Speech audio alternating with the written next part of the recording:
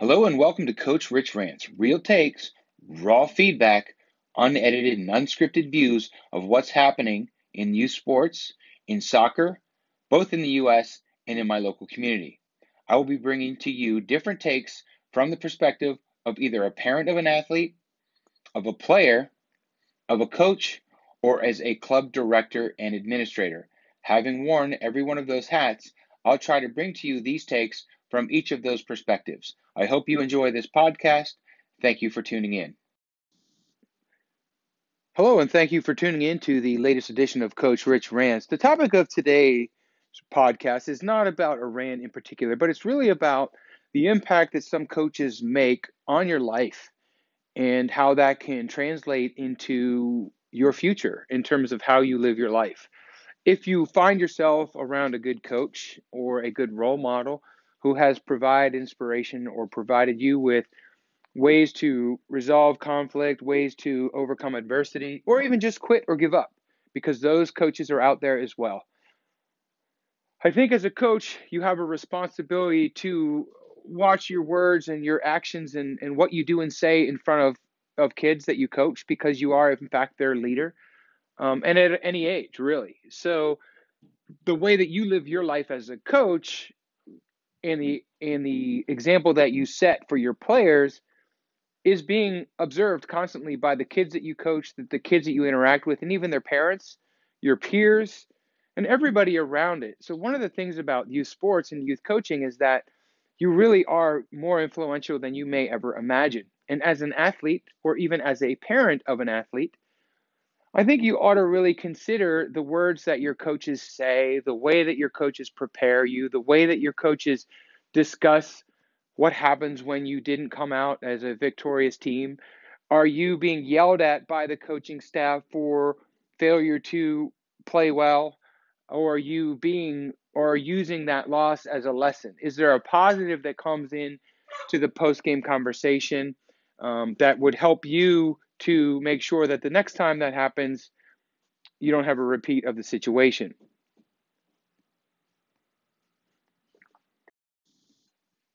What has compelled me today to share this feedback is, for whatever reason, and I'm not even sure why, I've been thinking about a high school soccer coach that I had, who has since passed away, unfortunately. But when I was, just to give some background on soccer in the community that I grew up in, which was in central Pennsylvania. Okay, so I'm in my late 40s right now. So when I was a young, when I was in elementary school, a friend of mine introduced me to the game of soccer. His father was a coach. He worked with the local university. Another one of my friends, his father was the coach for the university. So we started playing soccer at the age of 5 or 6 in my friend's backyard, just as like a fun thing to do. Nobody really knew what soccer was. Nobody knew really much about it, but we played in my friend's backyard. We started playing it at recess. And this group of parents, the coaches from the university and this group of parents, decided to start a youth soccer program. And I think we had a youth soccer program in my town when I was 9 years old. Okay. So you would think, oh, gee, that's late to be starting, which is hilarious because back in the day, that wasn't too late at all. But it was started with a 7 to 9 age group and a 9 to 12 age group. And that just shows how few players there were that actually knew and understood the game of soccer. Every coach was a volunteer. Very few had any experience at all with the sport. A lot of the coaches in our soccer were the Little League coaches. So it was very interesting in that we had Little League season in the spring, and then soccer didn't start till the summer after Little League was over. Because many of the coaches were the same, they actually worked together to ensure, and was one field, by the way, they worked together to ensure that the baseball season and the soccer season didn't overlap. So that same thing happens and all of the coaches that we had were, again, volunteers that didn't know much about soccer, unless somebody maybe went to college in that town and came from out of the area that understood what soccer was. We would get lucky once in a while to have a coach who really understood the game, but most of the time they didn't. And so when I was in ninth grade, we still didn't have a soccer team, so I ran cross country. A lot of kids played football, cross country, whatever the fall sports were. And then at the time when I was in 10th grade, we hired a guy and started a club soccer program in my high school And the guy's name was Steven Steffen. He came from another school district where he had been a coach. He played on a national championship winning Division II soccer team. And he was just a great guy, family guy, brought his kids around all the time. And his kids were always at practice, which is great because his son grew up to be a heck of a little soccer player. And his daughter grew up to be a great young woman. So a lot of respect for the coach, and unfortunately passed away of a rare liver disease that just took him way too fast. But one of the things that he said to us and he inspired within us was that he knew that we weren't going to be very good at soccer coming in, right? And the parents had told him that it was a project. So here we are in 10th grade. We had 9th graders, 10th graders, 11th graders, and 12th graders playing in the club soccer for the very first time. A lot of the kids have played in the youth program, and some kids have gotten pretty good. I would say that on our high school soccer team, there were a handful of players that were very good soccer players, maybe 3 or 4, and there were a lot of kids that were just good athletes. And so knowing that, our coach just committed that we would be the most fit team. And so a lot of our training sessions, especially in the summer when we did two-a-days, we didn't even use a soccer ball the first practice, the first 2 hours of the day. We ran and ran and ran and ran. And then even in the afternoon sessions, we played soccer, but we still ran a lot. And his whole thing was, he played for a university, I think Lock Haven University, and they were a very scrappy, physical soccer team. So he taught us how to use every ounce of our body when going into a contact or going into a tackle to make sure that the other guy knew that you wanted the ball. And so it's funny, I say this to every player I've ever coached in every game. When there is a 50-50 ball, you have to win that 50-50 ball. And if you don't win the ball, you want to make sure that that player that you were going up against knows that you want to win that ball. Now, this is what's comical about that, in that when I was going into my senior year in high school, I was 5 feet tall and weighed about 85 pounds. I hit most of my growth in college.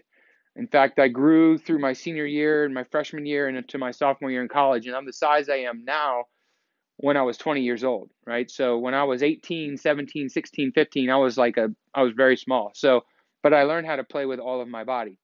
The other thing he said, which I carried throughout every part of my life, was to be the most prepared athlete on the field. That doesn't translate into the most talented. It doesn't translate into the most skilled. What it translates into is that you have to do what you're strong at. You have to be the most prepared. That means you have to be the most physically fit. It means you have to work the hardest. That means you have to practice the most. It means you have to get yourself mentally prepared. It means you have to eat right. It means you have to hydrate. It means you have to sleep better than the other guy. And really, all of that meant was anytime we went up against an opposing team, regardless of how good their record was or what their skill was, they were just kids just like us. And if we looked across at the player that we were opposing and we were more prepared than they were and we knew it, then we have already won. We have already won our individual battle. And if every player on the team wins their individual battle, even if it's psychologically, then good things are going to come and the outcomes will be there. So that little phrase that the coach has said to us back when I was in 10th grade, by being the most prepared athlete on the field, is something that has stuck with me for my entire life. Everything that I've endeavored to do in my entire life has been following that mantra of being the most prepared athlete on the field. I try to share that with the players that I coach. I try to share that with kids that I know.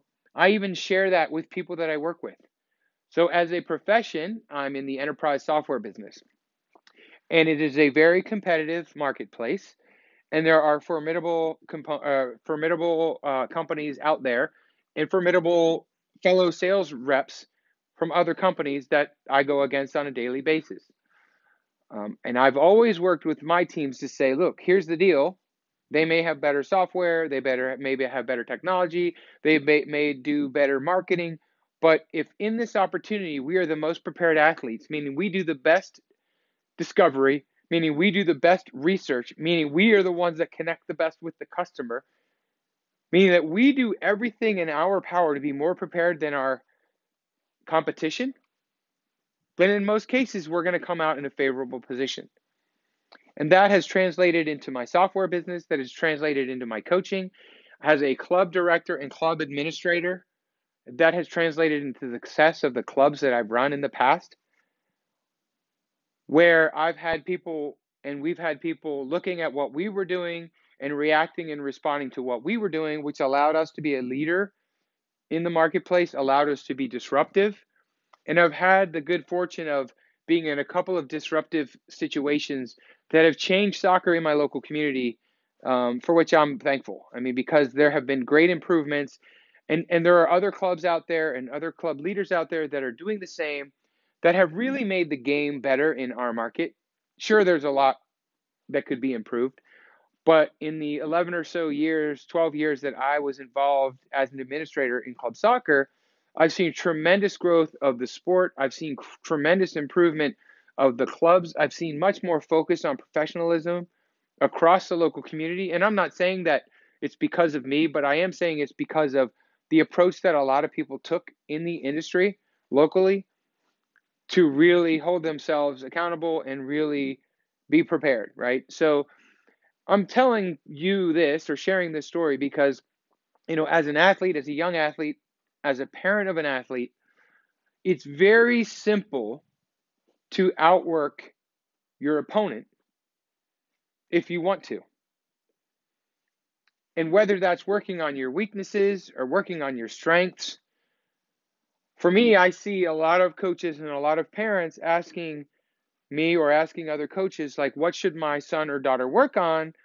What are their weaknesses that they need to work on so that they have a better chance? And, one of the other things my coach said was, like, if you want to develop your left foot and you're going to practice something 10 times, let's say, it should be 3 times with your right foot and 7 times with your left. Well, you can't just do 3 reps of anything, right? Or even 7 reps of anything. So you multiply that by 10 or 20 or 30 or 100. And so when you do that repetition, you develop the muscle memory, and then you're working on your weaker foot. However, there's also something to be said that I've learned over the years myself around doing what makes you better. So if you think about an individual's brand, right? There's a big thing that's happening now, of course, in the corporate world, it's happening everywhere about developing your brand. And it's important to have that brand and have that brand identity. And so as my son is now a senior in high school and has been speaking with a lot of college coaches, I heard a great speech and a great talk from, a Division I college coach who said how important it was as for these athletes to develop their brand, their identity, what they're known for, not just as a soccer player, but as a person. And so that brand is what makes you unique. And what makes you unique is your strength. So to the parent, to the athlete, asking what they can do to improve upon, I'd say this: work on what you're already good at, get better at that, and be known for that. If you look at some of the best athletes in the entire world, they work on what they're already good at. They practice what they're already good at. They take chances that they're already good at.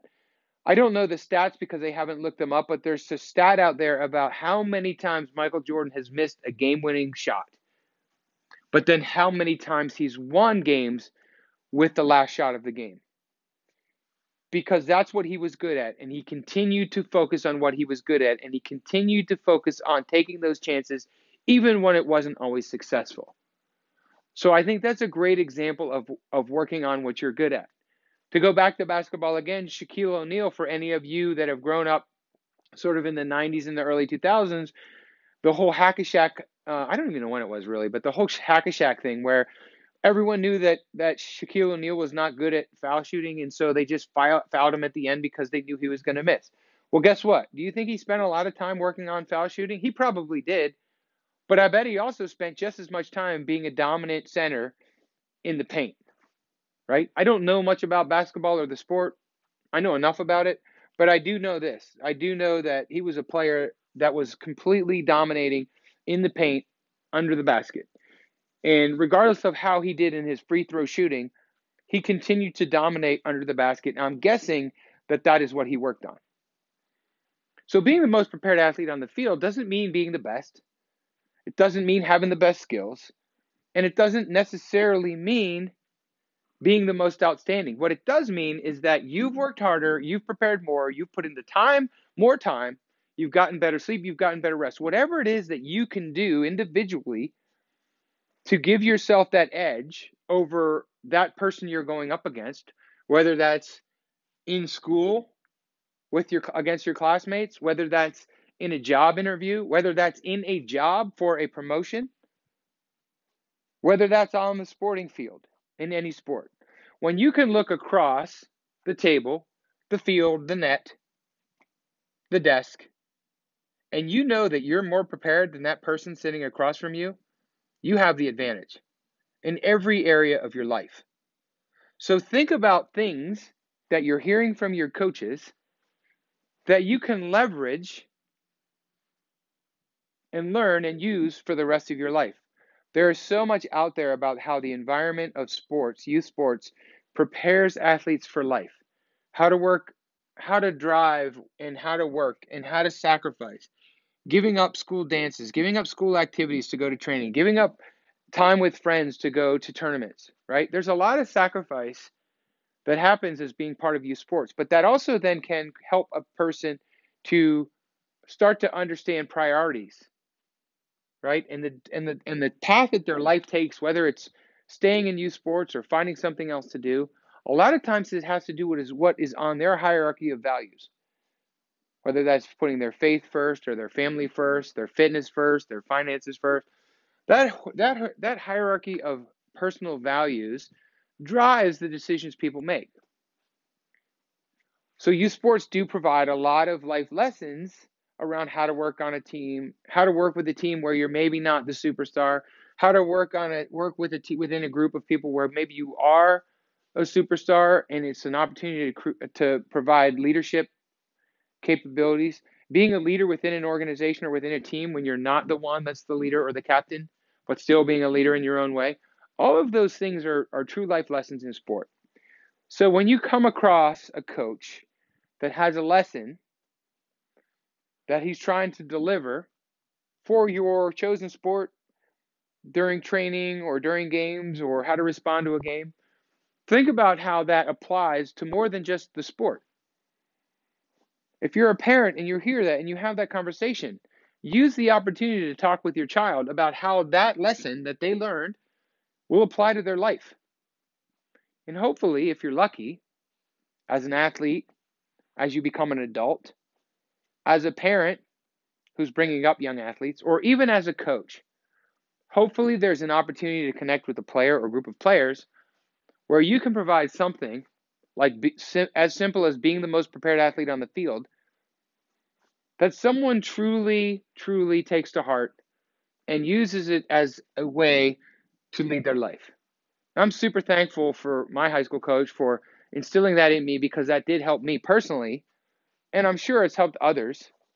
But for whatever reason, it's something that has been sticking to me probably starting in about my early 30s. When I first had children is when I realized how important that lesson was, and how, while not even realizing it, I may have been doing it. But then when I purposefully applied be the most prepared athlete on the field to any endeavor in which I chose to pursue, more often than not, I found success. And if I didn't find success, I sure was very competitive.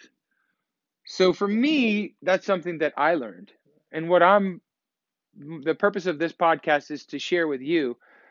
There's so much that you can learn from youth sports, but there's so much you can learn from the leaders within your youth sports that, if you break it down and you internalize, can have a life-lasting impact for which hopefully those players will remember. I've never had an opportunity to share with my coach that lesson, but when he passed away, I did share with his wife the importance of that to me, and that is something that, especially after he passed away, that I carried forward in my life.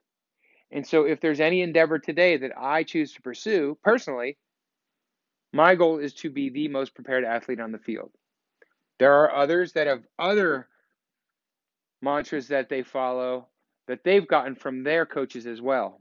Talk to or watch any interview with a professional athlete, maybe not today because it's a lot more about the money than it was before, but talk about people that have been successful in athletics and successful in life and the credit that they give to their coaches. That is something that, most coaches never get or rarely get the credit from the players because so many coaches are worried about the credit that they're taking themselves and putting themselves out there as the ones that were achievers. While it wasn't them, but it was the leadership they had to the team that allowed the team to succeed. But there are opportunities for tremendous influence in a young person's life as a coach. That as a coach, be careful what you say or be very mindful of what you say. Think about the opportunity in the moment that you're in where your words can have a lifelong impact to the positive or to the negative. As an athlete, listen to what the coach is saying, but try to understand their meaning because that is really important. And as a parent, have conversations with your athletes, not about the game or who did what, but about what they learned about that game, what they learned about what the coach had to say, what they learned about that experience, whether it's a positive experience or a negative experience. Talk to them about what they learned and start to have your child think about the life lesson in it. I would argue that if you discussed with your child the lesson that they learned from a victory or from a loss, instead of focusing on what happened in the X's and the O's, because let's face it, it's a reactionary thing that happens in youth sports, regardless of the preparation. And to break down the X's and the O's in any sport endeavor, in any competition, is pointless. You could say that you could use that to prepare for the next time, but you could also ask yourself, why did that happen? Was there something in our preparation that led to that? Was there something that I could have done different to prepare for that led to that? Not just that it happened, but maybe my role in it. So parents, speak about the life lessons or the lessons that are learned, positive and negative, in those environments, and speak with your kid about that and what they can do from that to grow versus the actual outcome. So that's all I have today. I'm not sure what it's been on my mind with my that lesson that I learned from my former coach. It's been on my mind lately for the last several weeks, and I'm really not sure what has inspired it. But I felt compelled to share because there's so much that's going on in youth sports. There are so many people that are in it for the wrong reasons, although there's so many people that are in it for the right reasons. And as a parent or as a player or even as a coach, the people that you decide to associate with or to put your trust in a lot of cases, you may not necessarily have the time to do the due diligence and you have to go with your gut. But I will tell you one thing. There is a lot to be learned regardless of your situation. So instead of getting so caught up in results and so caught up in the day-to-day and the drama, think about the life lessons that's learned and share that. So again, that's all I have for you today. Thank you for those that are listening and tuning in. Feel free to share this with others who you think may benefit from this message or any messages. And again, thank you again for supporting the Coach Rich Rants podcast. I will talk to you later. Thank you.